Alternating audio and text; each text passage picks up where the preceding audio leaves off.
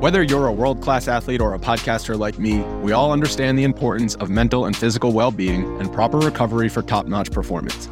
That's why I'm excited that Unified Healing is sponsoring podcasts on the Blue Wire Network. Unified Healing is a new and super innovative global network of wellness centers powered by Energy Enhancement System, or EE System. If you haven't heard of the EE System yet, then you'll want to listen up. This technology promotes wellness, deep relaxation, purification, and rejuvenation. Wherever you are across the globe, access to a center is easy and affordable. Interested in experiencing the EE System technology for yourself? Go to unifiedhealing.com/bluewire to learn more and find a center near you. That's unified, UNIFYD, healing.com/bluewire. No material or testimonials on the Unified Healing website are intended to be viewed as medical advice or a substitute for professional medical advice, diagnosis, or treatment. Always seek the advice of your physician or other qualified healthcare provider with any questions you may have regarding a medical condition or treatment and before undertaking a new healthcare regimen, including EE System.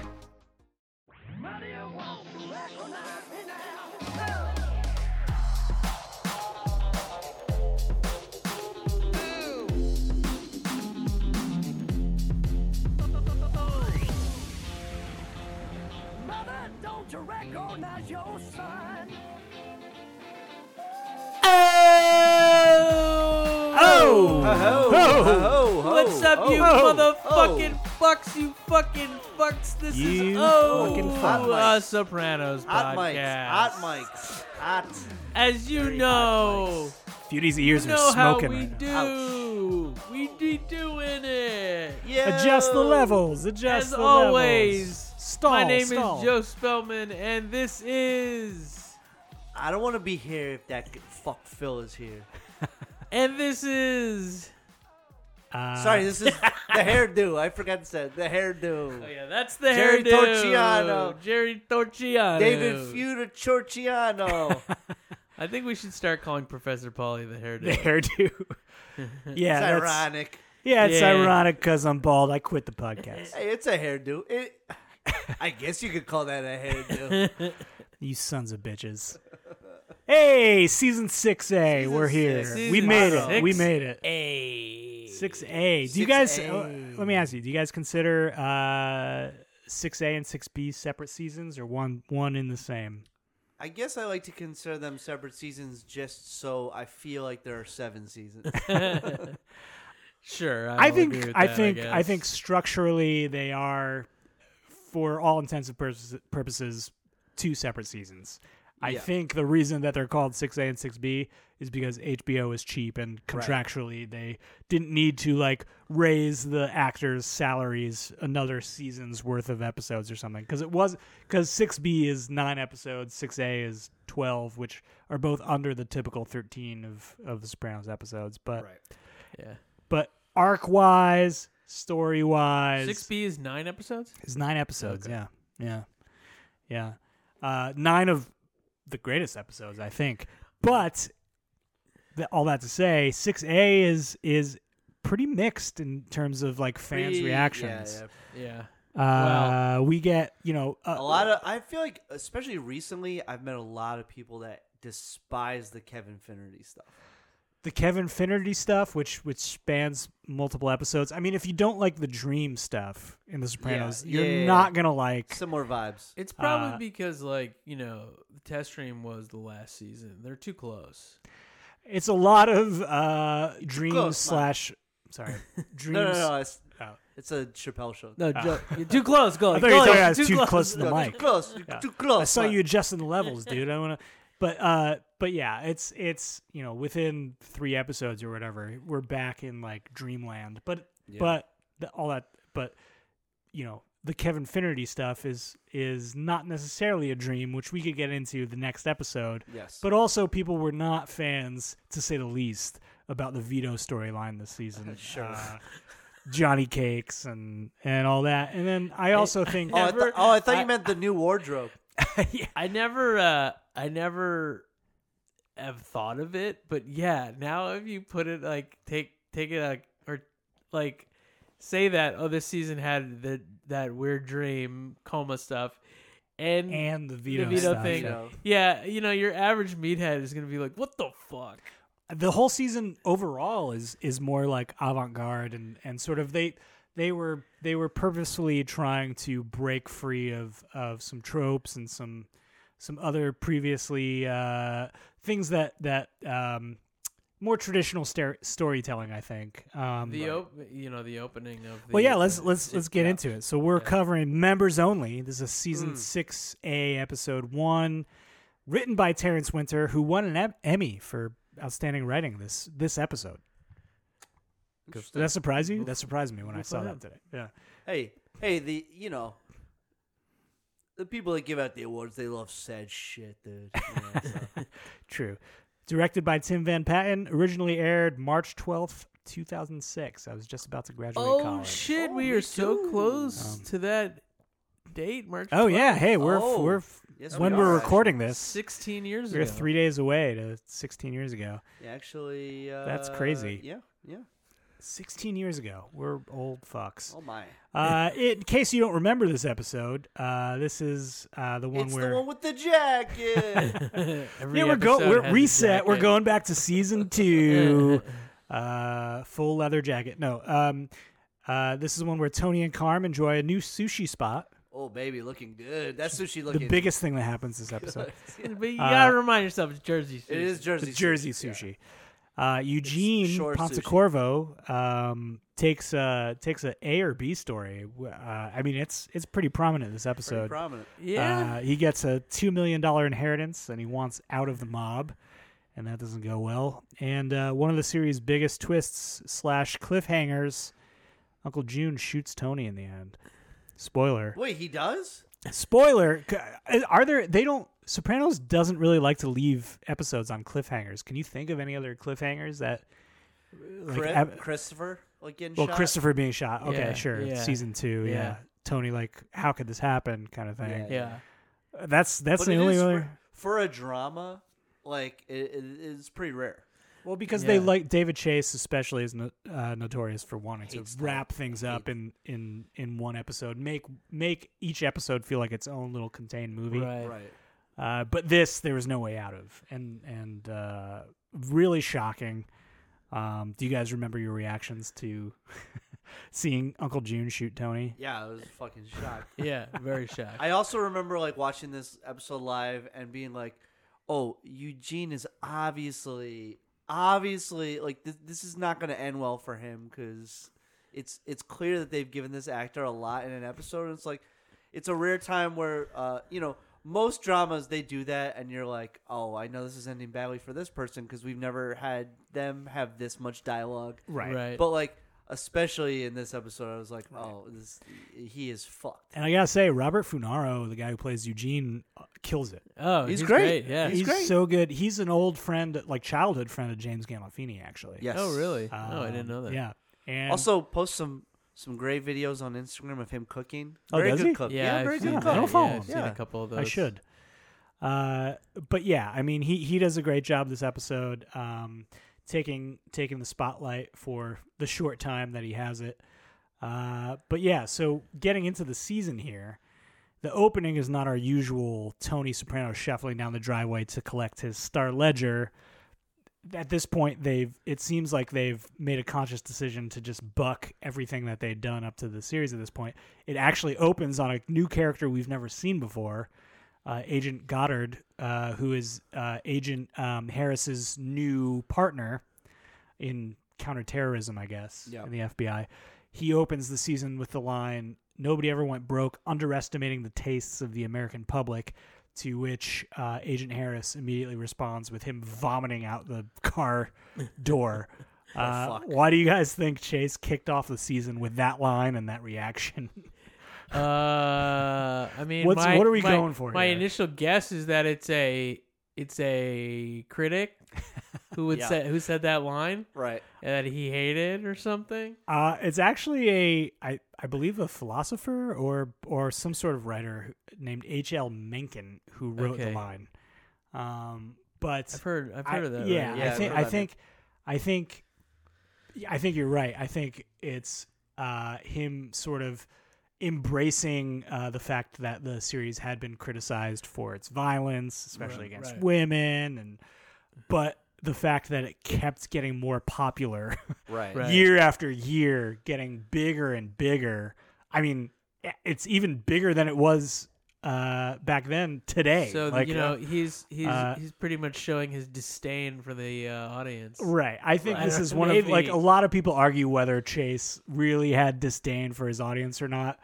I think this is one of the biggest arguments that you can put forward, and the fact that he was making a commentary on like, look, there's going to be a lot of violence. There's going to be a lot of sexual violence. There's going to be a lot of tits.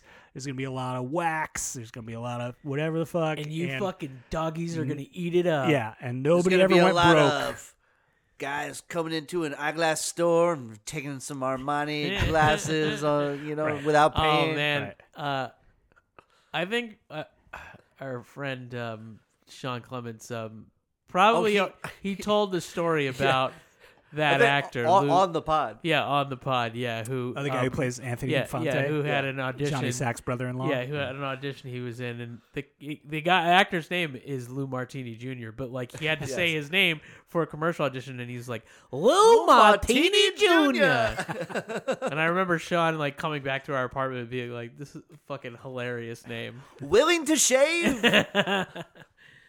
Hey, he nails it. When he's great. I watched this, Good. I thought he's in a lot of other stuff too. Yeah, like yeah. New there's York- a couple New York sort of shows. like I forget what it's called, but it's just like they like false. They lead you down like wrong paths here because you think that he's gonna have a bigger part in the series. Yep. In this season, right? And then also Murmur, the guy who plays Murmur, you think is love gonna. that I know he's great.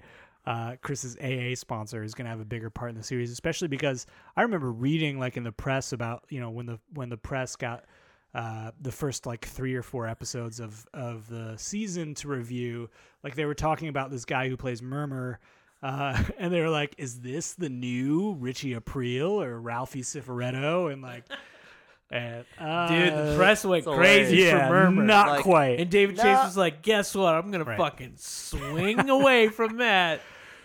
But also, do you guys remember how long the wait was between the seasons? Yes. It was actually 21 months. That's crazy. Between the All Due Respect, which we covered a couple weeks ago, and Members Only. So almost 2 years. I only judge that because I remember where I was living in between that time. So I was like, I went through 2 different apartments in Manhattan, and then I was living in Astoria by the time this season. So all aired. due respect, when that aired, That was like 2000 or May like 2004. or 2000. something. No, I believe it was 2005, 2005. and this was like late 2000. Or Mar- no, No, you March said- 06. you said oh yeah, March. No, yeah, so yeah. it would yeah. have been 2004. Oh yeah, you're right. You're right. yeah, Fuck. yeah. It would have been like June 2004. Right. Yeah, just crazy, especially back So then. long like to wait. I know. unheard of to wait So between they just did seasons. not do it. Like 2005, nothing aired. Right. Yeah, especially like with dramas back then on network TV. Like you needed to have and those were like 20 something episodes of TV. Like you needed there was no break. But obviously, Sopranos is a different breed. It benefited from the breathing room the writers had to craft the season. Yep. I love this season. I think it's. I do too. Look. Oh yeah, me too. We all do. I think the Vito storyline has aged quite well. I also love the Kevin Finnerty stuff, just because I'm Professor Pauly. Why wouldn't I? But like, Well, even outside of like the interesting like intellectual aspect to it, it's also just like fascinating to watch Gandolfini play Kevin Finnerty. Yes. You know, Yeah. it's like it's so you hear great him without his Jersey accent, and like It's great. that's how he really spoke, which Right. is so jarring. But Yeah. but yeah, there's a lot to dive into this season. Yeah. But yes, the opening bucks the tradition of Tony in the Driveway with the Star Ledger with the opening montage of Seven Souls by Yep. Bill Laswell, featuring William S. Burroughs reading from his novel The Western Lands. We get it's sort of reminiscent of the season 2 opener. It was a very good year, where we're reintroduced to all see these multiple characters. people. Yeah. But so it has been like close to 2 years between seasons for us. It has also been close to 2 years for the characters in the show. Janice and Bobby have a new daughter. Bobby's suddenly into trains now. Janice seems to really, really love being a mother. Yeah. What is with it? I mean, I love the like the Rolling Stones like kissy tattoo, and then you see the baby suckling at her teat, and then but like she is not happy. It seems this kid always wanting the boob. They're hungry. You need to feed them. Yes. We get Meadow. She's still with Finn. She's doing a little dance for him. Also, in the poem, it says the guardian angel. Yeah. Which I've made a previous argument for each, Meadow being Tony's guardian angel on this podcast, but right. I mean, each thing in that song or spoken word, whatever, is like, there's like a vignette corresponds with whatever he's talking about. Right. Yeah. So like AJ is the devil, like blah blah, blah, and he's doing like the I don't know, he's sticking out his tongue and giving like the rock sign to his Nokia phone, and he's very happy with the results of that picture for some reason. Hell yeah. But like it says like the heart treacherous, and it shows George W. Bush and then Ray Curto working out, and his heart gives out later this episode. Right. Then of course we have Vito. He lost all the weight. This is because the actor Joe Ganascoli was on Celebrity Fit Club or whatever the fuck on VH1 between seasons, and he lost a ton of weight. So they had to write it in. I love later on when Vito's, they wrote it in great. Yeah, everybody's so fucking. He's annoyed. He's so annoyed. It's like it's so realistic as somebody who lost a bunch of weight. Yeah. Mm-hmm. Ask fucking Hesh's daughter to get him hot water with lemon. Yeah. Her fucking husband is like fucking. You want the Atkins? Yeah, it's the Atkins, right? Yeah, Parasite actually. Then we have Carmela dreaming of Adriana in her spec house, which there's some weird connection. I don't know. I can't put my finger on it, like what they're exactly trying to say. But if you remember the end of Long-Term Parking, there's that moment at the end of the episode where it pans down from the trees. We're expecting it to be the place where Silvio killed Adriana, and it's actually Tony and Carm at the site of where her eventual spec house will be. Now we get Carm's dream of her in her half-built spec house talking to the ghost of Adriana, and she's saying, like, I'm worried all the time, Yeah. and that sort of sets the tone for like the series, and she wakes up in the middle of the night just like struck by that. But also it's interesting that she just happens to like kind of re-strike up her friendship with Ange. Yes, which is really funny. Whose husband also got fucking murdered. So it's like it almost feels like she's reaching out to her to connect somehow to somebody who maybe understands like someone else who like very clearly got whacked. Understands being understands, a rat and she's betraying an the independent family. woman now. What's that? Yeah, She's an independent woman now. She got her caramel jelly. Her vet. Yeah, she's also listed in the opening credits. Yeah, which is interesting, but only for the episodes that she's in this season. Interesting. So she's not like principal cast, but yeah, I mean, Toni Kalem as Angie Bonpensiero is great to see her again. She's also a writer on the show. But let's get into the actual episode. So. Oh right. Yeah. Okay. Yeah. So she argued for that. She bargained the chase. Maybe, I guess. But so the final line of the poem is like the remains or something, and it cuts to Tony digging in the backyard of Uncle June, who, since we last saw him, in all due respect, this is kind of that sad scene where where Tony realized he couldn't consult Uncle June about his predicament with Tony B, and he sort of like leaves. Now we see June's dementia has consumed him quite a bit in the past couple of years. He's Knucklehead Smith, as Tony says, but he's actually trying to dig up. No, he's trying to dig up some $40,000 from wherever the fuck, some hall in the 70s. But Junior's very paranoid about Pussy Malanga, who is the guy who he was aiming to kill in the pilot episode. Tony ended up blowing up Vesuvio. Yeah, he's been dead 6 years, Tony says. I should dig him up already. Bobby and Janice show up with the new baby, and Janice ends up talking to Tony about moving Uncle June to Green Grove, where Livia stayed.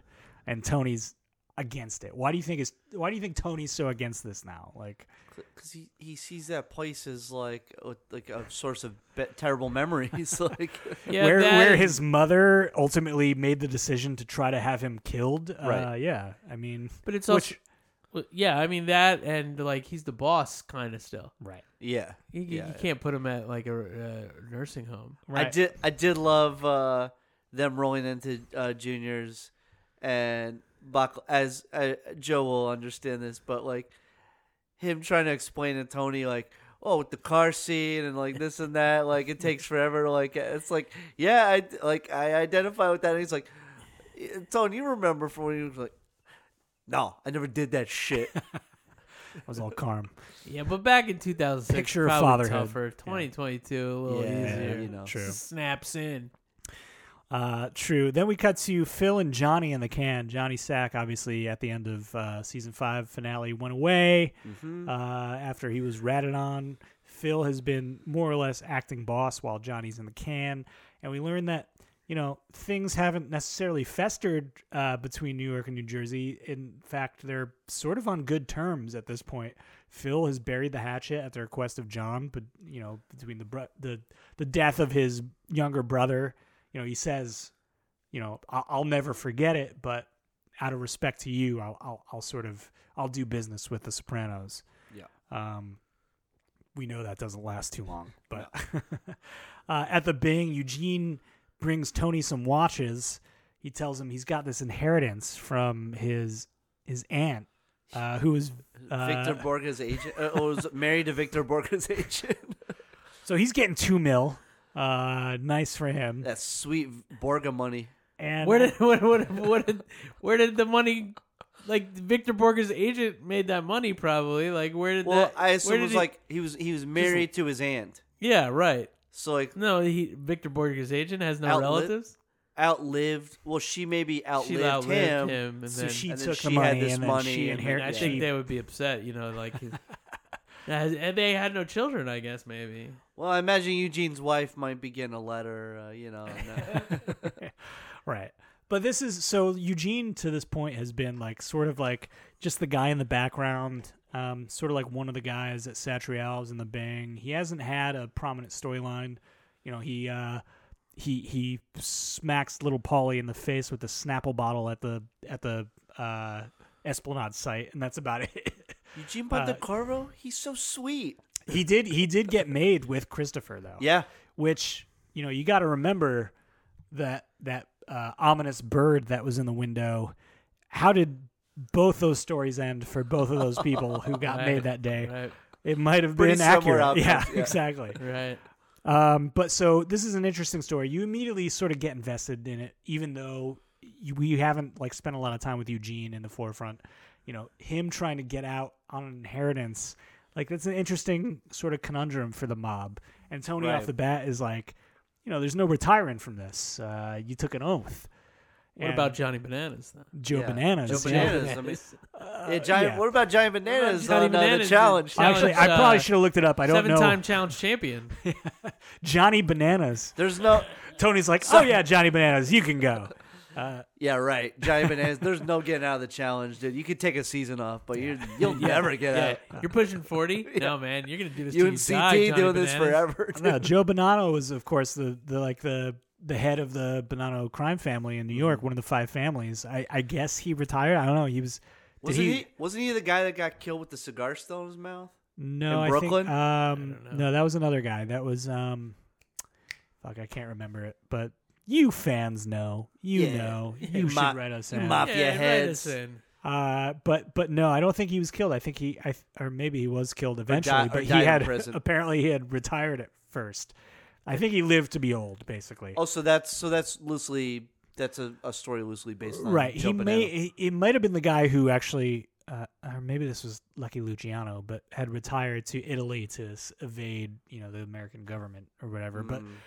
But essentially, there is some precedent, and Tony's still like, we'll whatever. But because they go so far back, he's like, fucking YO basketball. CYO basketball. Yeah, like he's like, Whoa, I'll YO basketball? Dude, that's He's racist. fucking YOs.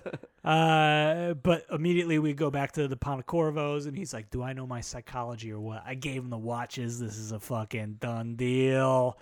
We find out good Eugene's job. son is a drug addict. And this is part of the reason why he and his wife want to relocate. They just want to uproot this. I have a right to know who your friends are. Yeah, that was gets so mad particularly at a him there. bad line. That's like a Yeah. Lifetime movie. Yeah, very cheesy. but and then I mean- there's fucking 5 minutes of nothing happening, and then he throws the fucking glass against the wall. It's Yeah. you don't need it. Yeah, he I gets, gotta he, say- I gotta he say, goes though. from 0 to 60 real quick right there. Hey, I'm just that's going Eugene out. though. That's Eugene, you guys. True. If I saw him put He's the such a Snapple sweet bottle on man. little Paulie's face That's true. You're in right. 2 seconds. You're right. No, I but forgot. I gotta say, props to I should have looked up her name, but the woman who plays his wife, because she could have very easily been stereotypical Hammy. Jersey Yeah, housewife, like bent out of shape, like, oh, your master's fucking His voice, master's like voice. Yeah. But Yeah, she it's she very much more subdued. right, and she kept the accent, and she kept all the signature Jersey stuff, but she made it real in a way that somebody and not to slight this actress, but Jojo Palmise and Yeah, and, right. other mob wives are a little more cartoonish and a little more. She hit all those marks, and she also, for me, it felt more real. Damn, Goliath really.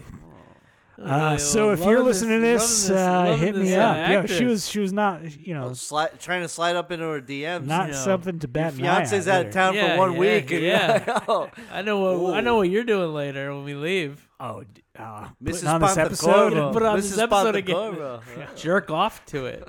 Yeah. Oh, his Yeah. master's voice. And we're real submissive like that. Then we Laying came down to David Yerman watches. Laying down and crying. Hey guys, Tears in not- your I, eyes. I gotta keep this episode moving. So not anything about what we're talking about. Nori Sushi, Carmen Tone have a new favorite Oh, restaurant. baby. Ooh. Did you ever think you'd see Tony Soprano eating some sushi No. after he razzed Uncle June about eating know. sushi South of the season one? border. I mean, he's so progressive, really. Yeah.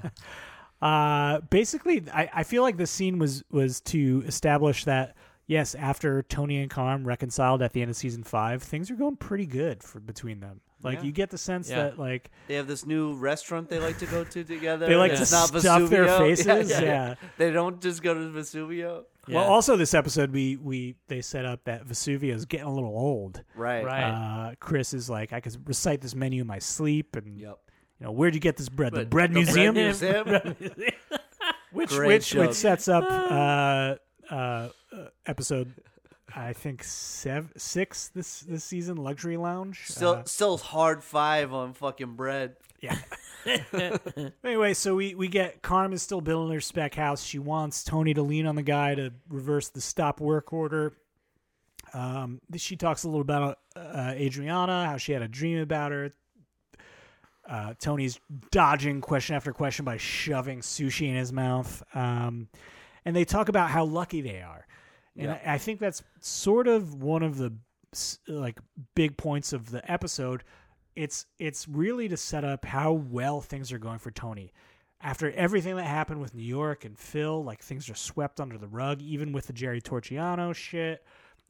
Vito has stepped up. He's a big earner now. He's making big bucks for the family. Carm and he are in a good spot. Meadow is in a good spot. AJ's at college. Things are going good for Tony Soprano. And he even says, $40 for a piece of fish that just flew in first class. We're more than lucky. Yeah. And then by the end of the episode, this all comes tumbling down, But Yeah. I think that's sort of throughout the episode, there's things that work. The universe is working in Tony Soprano's favor.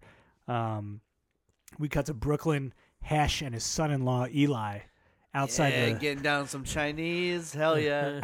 that's probably the best Chinese in fucking in Brooklyn. Brooklyn. Yeah. These Jews know where the Chinese spots are, right? Yeah, you gotta hit up the spots that have the ducks hanging in the window. Those are real. Oh, for real? The place around the corner from my grandmother's in Sheepshead Bay, it was the best. We would go like a lot of Sundays. Our family would go. But And was it like legit, like dim sum and shit like that, or like was it? Yeah, dim But was it like sum, American Chinese takeout food? Like it's like a hybrid of like Hunan and like American. It's all shit. American Chinese, Yeah. I mean, they're like in that neighborhood, especially. They're catering to fucking white people. Like, Yeah. It wasn't a Chinese neighborhood. Yeah. But actually, eventually it was more Chinese. Well, if but, you have like, ducks hanging in the window, like that seems legit. to me. Yeah. But also, it's like most Chinese food that's surviving. It's like pizza. You're Right. surviving in New York, like you're probably pretty fucking good. So Right. a bunch of guys, Jerry. We later learned Jerry Torchiano's crew, the hairdo, my namesake. Yes, sticking. They send some guys after Hesh, and this is the first time we've seen Hesh in like a physical altercation. It's a little jarring. And then Hesh's son-in-law Eli gets fucking hit and run, struck by a car. By a taxi. Right. Oh, was it a taxi? It was a taxi van. They're like, and they just kept going. They just kept going. Fuck it. Okay. I didn't realize that was a taxi. But yeah. Yeah, bro. How's that medallion doing now? Yeah, you gotta sue them. Sue the city. And we go to Satrial's outside. The guys are hanging out outside. We see Vito in his new flashy suit, and we learn here that Vito is, and this is a little retcon because there's no mention of it in season 5 when Phil Leotardo shows up. But Spells, what are you doing, babe? It's about half an hour in. Spell's got to readjust. Yeah. Stretch. Okay. Swinging We got it. We got it. Yeah, show me that crotch, man. Yeah. Spells spread eagle right in front of me. Basically, they introduce here that Vito is now Phil's cousin through marriage, which we hadn't known before. Yep. And this sort of sets up Phil's beef later in the season, where Phil has such a problem with Vito coming out of the closet and being gay. But there's you talked about all the things that like were like kind of teased in this that don't actually come to fruition. Yeah. That's one of them, like Vito kind of tiptoeing around Tony, like kind of having these secret conversations with Phil. Right. It seems like they're kind of conspiring behind Tony's back. A little bit, yeah. They're definitely teasing that. But I do think, like, just the fact that Vito says, like, who knows where the family could be in a couple of years. Like, he could have, God forbid, Tony has a heart attack. I could be the boss of this family. Like, at the end of the episode, Tony's incapacitated. So it's sort of like teases it to that effect. But then, of course, in typical Sopranos fashion, it takes a hard right turn eventually. And the same with Eugene, like with the blood, like we get that purposeful, like he's got the blood on his face after he shoots Teddy. After he whacks the guy, and then we see like the very purposeful like close up of his fingers smearing the blood onto the map. Right. Just another like all David Chase bullshit. But also like people. I feel like people were definitely like, pontificating on what was going to happen like next week. Well, Vito, they keep fucking pumping up Vito for some reason. But maybe Vito's going to fucking take over. He definitely took people probably thought like he was dead. It was like, who gives a shit about Vito? And then all of a sudden, he's talking about being boss. Like, something's up. They're like, they did Eugene that episode. Maybe it's gonna be Vito's show. Right? Everybody expected Tony to just die after the end of this episode, and then Vito. Instead of watching Tony eating ice cream, we're just watching Vito eating carrot sticks. Did they? This is a sidetrack, but like, did they say what 6B was going to be already? What do you mean? Like, when this episode aired, did we know that 6B was going to be 9 episodes? This was going to be 12? We knew it was going to be 12, yeah. But we didn't know, like... we didn't know what 6B was going to be. Right. No. I mean, that's a good point, though, because, we talk about how season 1 was basically about Tony as a son. Season 2 was Tony as a brother. Season 3 was Tony as a father. Season 4... was Tony as a husband. Season 5 was Tony as a boss. This sort of like we said at the top of the episode, Buck's like tradition is, it's not just about Tony and his relationships. It's about, I think it's about, and we'll get into it as we discuss the season further, but I think this season's all about, the choices you make as an adult, and if you are or are not able to break free of those choices, and that's sort of Vito, case in point, like, he meets Johnny Cakes, he wants to be a homosexual man, and ultimately we know where that leads. You look at Tony, who after his shooting is like, he wants to be a better person. He wants to embrace every day as a gift, and ultimately he falls back into his old routines. Right.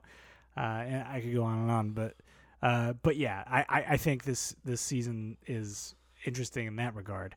Anyway, back to Satrials. Yeah. Agent Harris and Agent Goddard show up. We learn that the reason Agent Harris puked in the opening scene was because he's picked up a bug in Pakistan. He's on the anti-terrorism beat, which is very timely for 2005 or 6, wherever this fucking aired. I don't know. Yep. 2006. Terrorism has been timely for a long time now. And he just wants a veal parm hero from Satrials, which, understandable. Can't blame him. Can't go wrong. Can't blame him. We got the scene in the hospital where they go to visit Hesh's son-in-law. Hesh sort of explains what happens. Chris has some great lines. Chinks did this? Hesh gets real mad at that. Smart. But what was the beef there? So Hesh had some money on the street, and Jerry Torchiano thought that he was like... No, but it seemed like he was like, because they say like Eli, like they refer to his son by name. Right. His son-in-law. So it does seem like his son-in-law probably did fuck up. Yeah, maybe. Yeah, I don't understand because like they're like he didn't do anything, Eli or whatever. Well, then, Jerry Torchiano later is like, if I would have known he was with you, Right. Right. So maybe him and Eli have money on the street. Sure. right? And I guess just because it's New York territory like that. Some sort of shy business. right. We go to the Carm Spec House where they're doing a little inspection of the wood and the grade of the wood. Hugh DeAngelis, great scene for him. Yeah. Get Pudgy Walsh on the horn. He's looking extra. Great line. I don't know if it's the makeup or like obviously he was getting older at this point, but like yeah. he looks extra older. Oh yeah. Like Yeah, he does. R.I.P. R.I.P. But he's great dead? in that scene. Oh yeah, he died. He's long dead. Great actor though. But yeah, so the Carm Spec House is on hold. At Vesuvio's, this is that scene where they set up that Vesuvio's is going downhill, the bread museum, all that stuff. Yeah. Johnny is being. It's hard to get to Johnny while he's in jail, so they got to go through Anthony Infante, his brother-in-law. Tony ends the scene with, "I can't catch a fucking break," and then the very next scene is the rat and his family dying mid. Giving evidence against him. Mid-ratting. To Agent Sanseverino. I think he caught a break, Tone. And stand up guys like that. They don't make them like that anymore. Yeah, the iron. And then also, like, the other rat in the family, Eugene, fucking offs himself. Kills himself. Yeah. It's like, man, so Tony has the greatest luck of anybody. Well, besides getting shot in the gut. Meanwhile, like, just seeing the dichotomy between him and Carm, having the fucking sushi every night, getting her the fucking Porsche Cayenne, like just fucking doing whatever he wants, and then fucking Johnny Sack fucking rotting in prison. Like gonna have to sell his Maserati to fucking. Well, we know he sells it to Chris. Yeah. Breaks his heart. Ginny fucking having to do. The fucking wedding shower like without him there. It's like it's so they funny. stay like a good long beat on Johnny looking at the pictures from the shower, and he's just like, that sort of sets up later this season the Mr. and Mrs. John Sacramone request where he cries at the wedding and everything. He's got a soft spot for his daughter, of course. But it's so funny. It's like the whole thing that he describes Livia as like. She's like a woman with like a Virginia ham crying because she has no bread. It's like that's been passed down to her son. Oh, 100%. Oh, yeah. at Ray Curto's funeral, we meet Murmur, which we talked about. This guy's great at forging documents, Tom. Dick Barone, we learned Dick Barone died off screen of Lou Gehrig's disease, and Chris makes the same fucking joke every time. Eugene gives Tony a taste of his inheritance, which I love, which is out of control.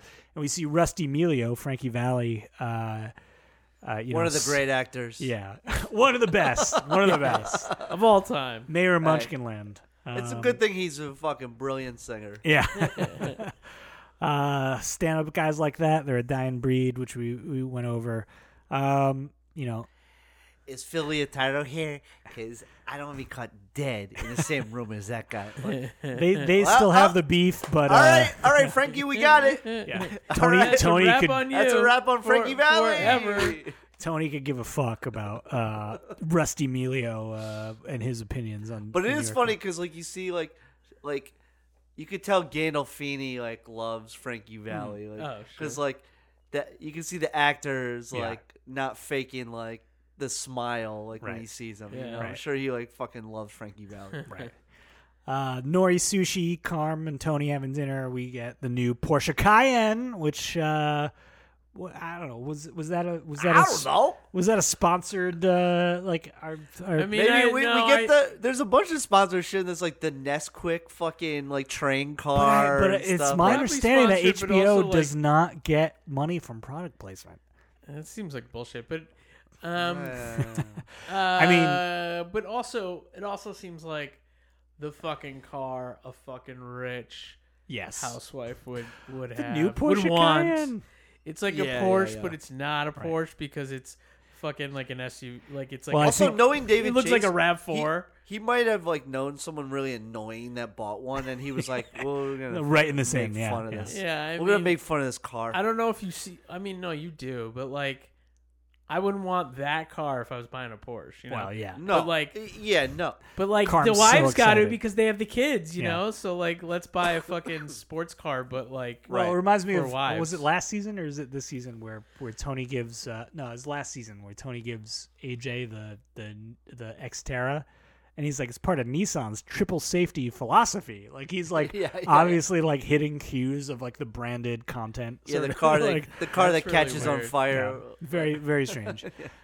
Speaking of AJ, there's a scene in the Soprano house where AJ is lending his suit jacket to his friend Nat, and It's Tony's definitely like, a conversation I probably have with my parents. "Yeah, you'll no, this You'll is never so see it familiar. again. Are Yeah. you kidding me? You'll never see it again. Yeah. You'll never see You don't it again. understand me. You don't understand my friends. You think so low of You see- people.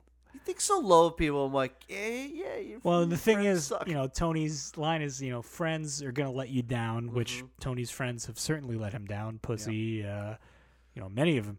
But family, they're the only ones you could depend on. His Also uncle funny. shoots Yeah. him at the end of this episode. So the irony there. Then we get the singular Melfi scene of this episode.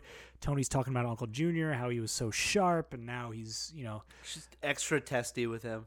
she is, yeah, oddly. She's like, kind of lost her patience with him. Yeah. Well, he talks about, when I'm old, I'd rather my family smother me with a pillow than let me be that way.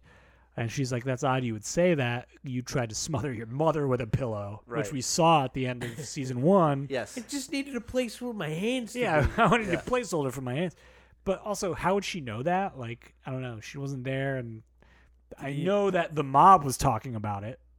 I Did think he ever that mention it? he might have, but why? But knowing Tony, would he ever admittedly be like, "Oh yeah, I grabbed the pillow, I wanted to smother her"? But I mean, maybe. I but- mean, he could have said that in terms Yeah. of True, but I true. never did, and I Right. But But I felt the urge to. The thing that stands Yeah. out to me in this scene is, and this is excellent writing by Terrence Winter, when she's like, she's trying to make Tony see how he's, his guilt about, he wants the approval of his mother and his uncle and this and that, and how he's refusing to put Uncle Junior in a nursing home. She calls it a retirement community, and he says it's a nursing home. Yeah, For the reversal there, the entire series he's been saying. yeah. It's a retirement community. But the irony here is that, by refusing to do the thing, that got him shot at in season 1, putting his mother in a nursing home, is what gets him shot in this season. Right. If he had put Uncle June in the nursing home or retirement community or whatever, he wouldn't have been shot at the end of this episode. And now he's trying to do the right thing, and he gets fucking shot in the gut, which is like such a great like little reversal here. Yeah. Then we get the lens crafter scene, the classic lens crafter scene. Anthony Infante talks to John about the hedge thing. Classic, affordable. I think the like aviator glasses look better on Tony than what he eventually gets. The Armani glasses look fucking ridiculous on him. Yeah. Yeah. But either way, he just walks out with the sunglasses because what the fuck is that guy going to do? Also, he obviously just wants to walk out with the most expensive pair of sunglasses. Right. At the bada bing, we get Phil finally showing up to talk this out. The Hesh problem with Tony. They settle for $50K for the guy. I love the fucking meathead who's like, for the record though, it was a hit and run. Like, yeah. What was with that guy? Hey, he ain't wrong. They sort of like tease the New York-New Jersey war where Christopher's like, why you always cave for this guy? And Tony's like, 200 fucking soldiers in this family. Like, yeah. Chris is like, I'm not afraid of this guy. Oh, really? Because you haven't met fucking what's his name? Not Beansy. What's his fucking name? Phil's right hand man that like we eventually meet. Butchie. Butchie. Yeah, you haven't met Butchie yet. That like weird fucking glass-eyed, troll. like yeah. One of the 200. Number one. Yeah, that guy rose to the top. So out of the 200. We're at the Bing. Eugene brought some Stewarts, some hot dogs. Looking good too. Looks good. You know what? The sushi looks great. The Stewart's looks great. Stewart's This is look where we good. first find out Chris is a Little capo crinkle now. fries. Little fucking dog. Oh. And also Come we on. see like very like close to the camera, Vito shoves like a bunless hot dog into his mouth, Low carb. Low carb. which it seems to me clearly an allusion to his penchant for sucking security guards' dicks. Very thinly veiled. Thinly Thinly veiled. veiled. Chris is a capo now. He tells Eugene like, "Hey, there's this guy Fritzy up in Boston says Teddy Spiridakis owes money. It's final notice time, so he's got to go up to Boston, kill this guy. If you do it, I'll put in a good word about the Florida thing with Tony." Which never trust Chris because this doesn't work out. It seems like that guy. It's like the too, guy like, it's like the guy who borrows money from Vito, like knowing that he's gonna get killed. It's Right, like, yeah. man, Right, yeah. Exactly. yeah. so shitty. Yeah. So he goes up to Boston. Now, here's the thing. This guy, Teddy Spiridakis, Yes. initials, TS, Tony Soprano, shot by a guy in a members-only jacket in a eatery, in a restaurant. Right. This is supposedly the first episode of the final season. The last episode, obviously, Made in America, where Tony is, people theorize, killed by a man in a members-only jacket in a restaurant. What do you guys make of that? What do you think? Yeah, well, Coincidence? if you start Dark Side of the Moon, right? Right when Teddy Spiridakis gets killed, and you play all the, I mean, come on, come on. You I know, mean, it's it's fun. definitely- It's fun to pontificate. It's definitely was it thought out that far for David Chase to fuck with you? Maybe. Maybe I mean, I definitely putting the guy in the members only jacket in the season finale was to fuck with you. Yeah, I've always felt Series that was just a fucking with you because of the members only jacket, Right. because it was so prominent in this episode. Yeah, I agree. I don't think it's a nail in the coffin. I don't think we could well, that's it. We figured it out. I refuse to But- believe that Tony gets killed in that scene because it makes the series less rewatchable, and I just refuse to believe that Tony gets killed there. Okay, well, we'll get into it on the We'll get into it, then. weeks in from now. in 2 years when we finish. After Yeah. COVID 22. After the second pandemic. Yeah. Back in the bin, Pandemic 2. Oh God. never Sorry, mind. Pandemic B. Sylvia tells Eugene the Florida thing is a no-go. That's not going to sit well. We cut to the Stugatz. Tony's on the boat. He gets a call from Barbara, who's been watching Uncle June, and I guess her husband. He was on set and inhaled noxious Yeah. chemicals. Yeah, or he's something. like a prop guy, Tom? I guess. Yeah. Okay.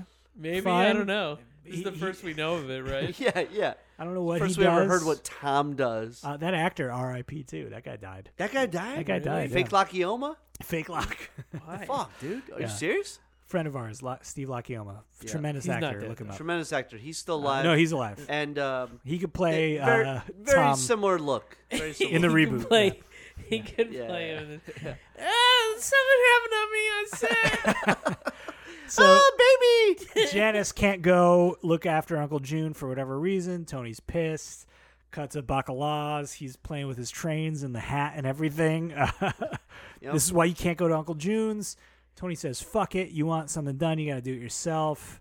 And he says to Bacala, you and I are going to have a talk, which obviously never happens. Dude, I love the Um, trains thing, man. Oh, My grandfather was huge into trains. He had It seems so model like out of trains. left field for me, but makes sense for Bacala's character. Yeah, Bakla, I don't know. I mean, I like it just because my grandfather loved trains, and he had like a whole train thing in his basement. Like Did he have the Bacala Nesquik one? did. Did no. he have any obvious product placement cards? Not that I No. remember. Okay. They were old as fuck. Yeah, I bet. It's a great touch The for Blue Comet. It's a great touch for Bacalao because, the way Childlike. he's so childlike. The way he was raised, even though like his father allowed him to be in the business, he clearly was very sheltered. He never, we find out in Soprano Home movies that like he's never Never fucking killed a guy, killed yeah. anyone before. So he's still like he's there's a naivete about him, Right. So I think it is a nice touch, Right. and obviously we know what ends up happening with him too. So it makes it even well, more the way he heartbreaking. dies, yeah, you know. of course. Yeah, they set it up. Eugene tells his wife, it's a no-go on the Florida thing. She's pissed, obviously.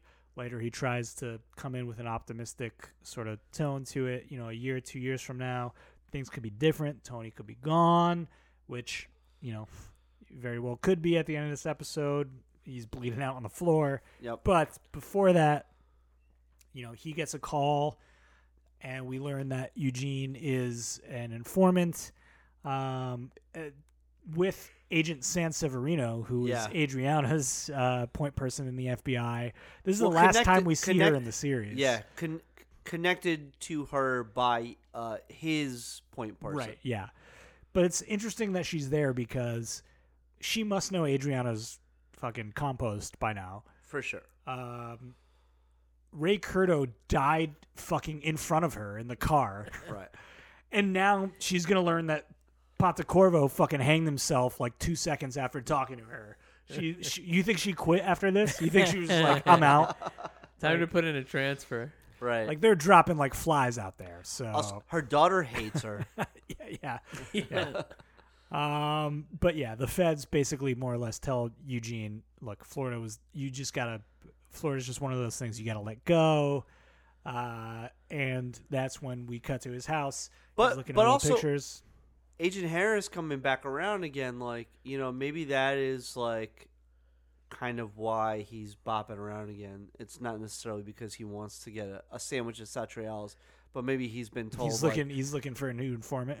no, maybe he's been told by the boss, like, kind of maybe put your beak back in, Sure. because Agent says Severino is like Right. fucking over this shit.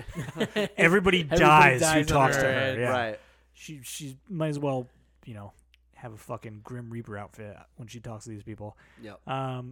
But But yes, so Eugene, brutal scene of him hanging himself. Oh, so brutal. So I was watching with my foster son on my lap today, and I knew that scene was coming. I covered his eyes, and having to cover his eyes for the entirety of that happening just emphasized how long that fucking goes on for. Yeah. Yeah, Oh it my goes God, on. they So stay on. long. It's Tim Van so- Patten decides to. Yeah. Long. I wonder how they did that too, because it's so realistic to the point Yeah. where he's pissing himself at the end, which blends into the sound of Tony boiling water for Uncle June's dinner. Yep. We come back and Uncle June shoots Tony in the gut. Shocking, one of the biggest. Who's down twists there? in the Artie Shaw. yeah, Artie Shaw. He thought he was Pussy Malanga. Yep.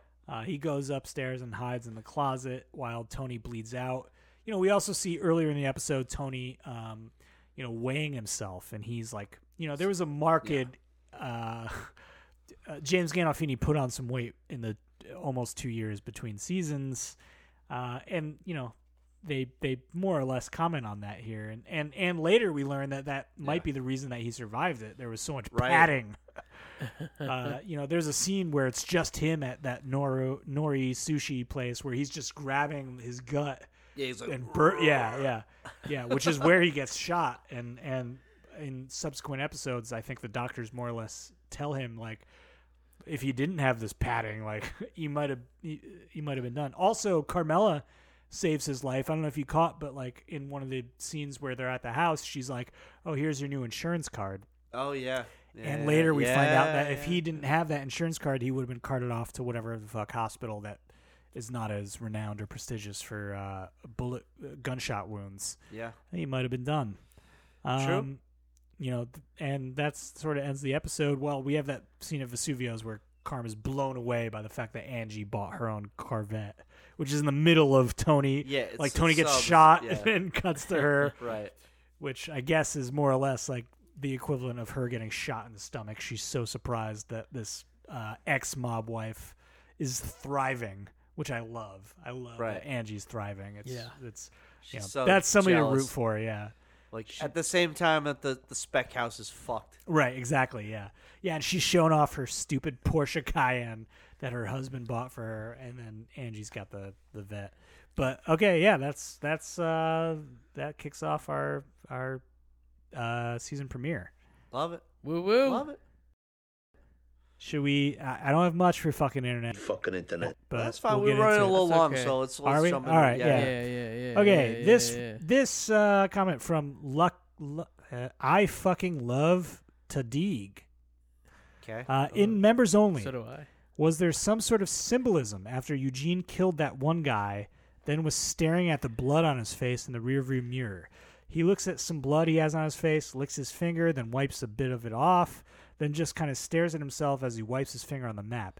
Kind of prolonged scene in the car, so I was wondering if I was supposed to pick up on some satanic black magic or maybe even a little scoop of sick shit. What do you guys think? No, we said before. I think it's just David Chase fucking with us, trying to make us think that like this is going to be something that fucks the Soprano crew down the line. Right. You know. You think he's a changed man of It's some like sort?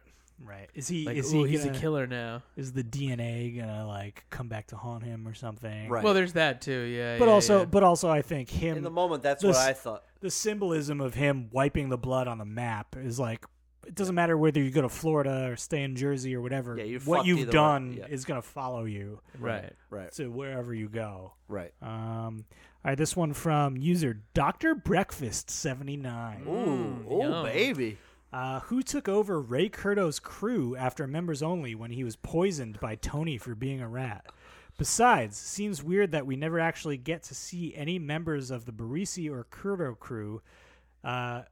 crew. They're just sort of there. We're told the Barisi crew is the largest crew of the family, yet we only get to see Larry and that fucking parakeet. David Chase is a bit of a poseur, you ask me. First of all,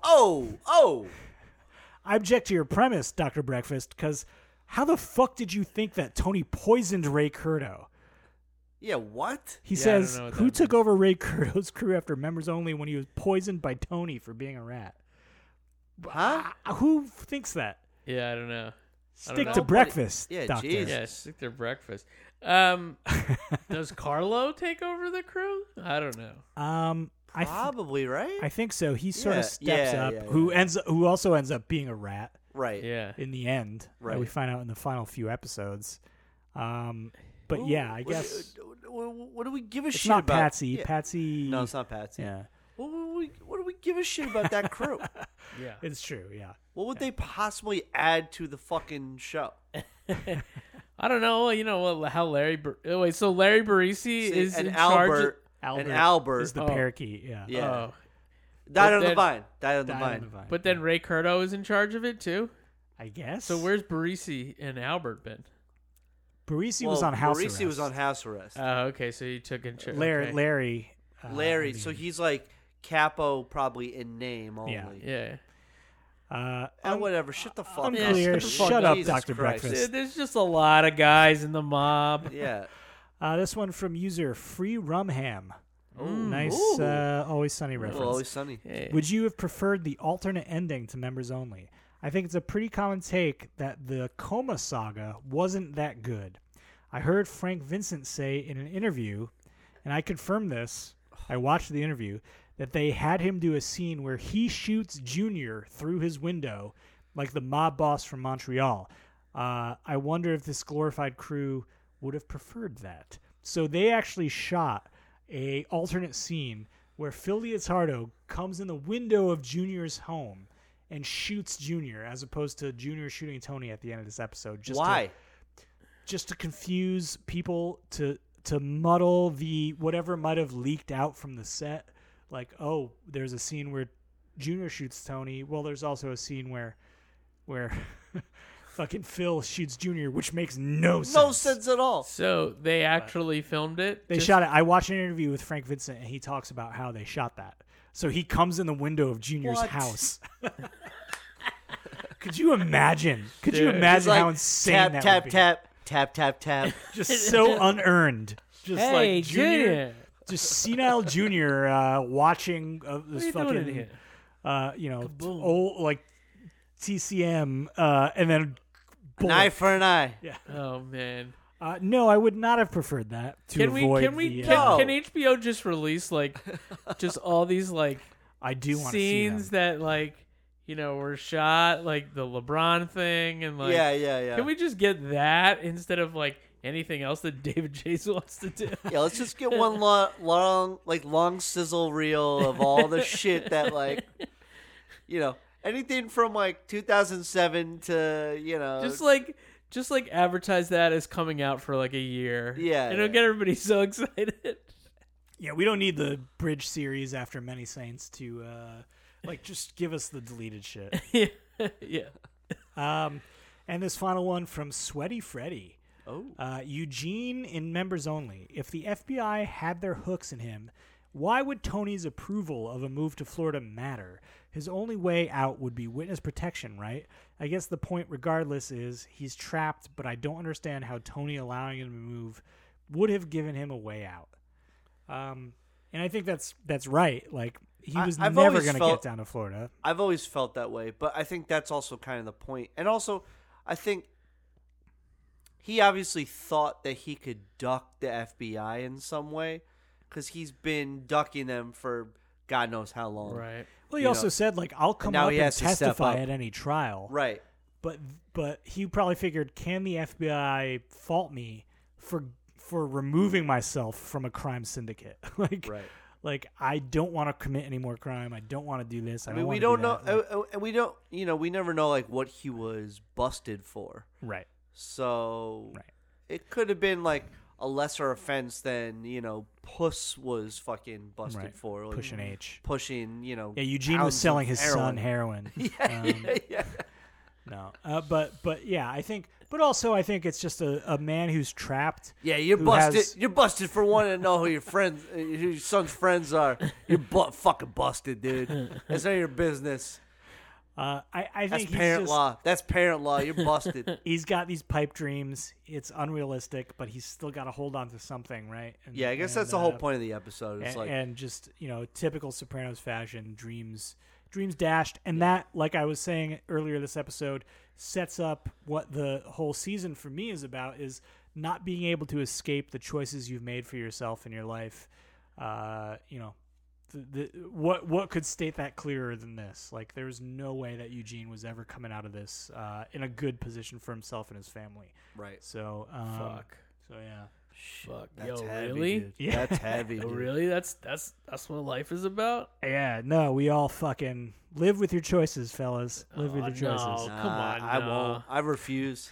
No, you live No, with there's my hope. you live with my choices. Hey, that's what you get from the hairdo, dog. Oh, You lose your fuck hair, yeah, man. dude. You lose your choices. I tell you that much. Not a lot of avenues you could take, and that's all I got for fucking internet. So All right, good shit, good shit. Hey, folks, you know we can hit us up at this point. I assume you know that you can email us at osopranospod@gmail.com. Give us a follow on the socials, on Twitter, on Instagram, at osopranospod. And, give us a 5-star review on Spotify, on iTunes. That shit helps. Because, there's still people that are, like, just finding the show and just, want to seek out podcasts about the show for some fucking reason. So, and they're not listening to Talking Sopranos for whatever reason. yeah, they're So not listening to they're coming to us. Talking to Sopranos. Too long. Yeah, they don't want to listen to a podcast that's fucking 3 hours long, even if Frankie Valli is the fucking guest. So, look, I get it. You don't always want to listen to the Daily. Sometimes you want to listen to all kinds of other news organizations, and but look, we're like the anti-Daily. So The anti-daily. we're the anti-Daily. All right, hey. We're in season 6. We're in the home Kicking off stretch, season 6A, 6. baby. And until next week, oh!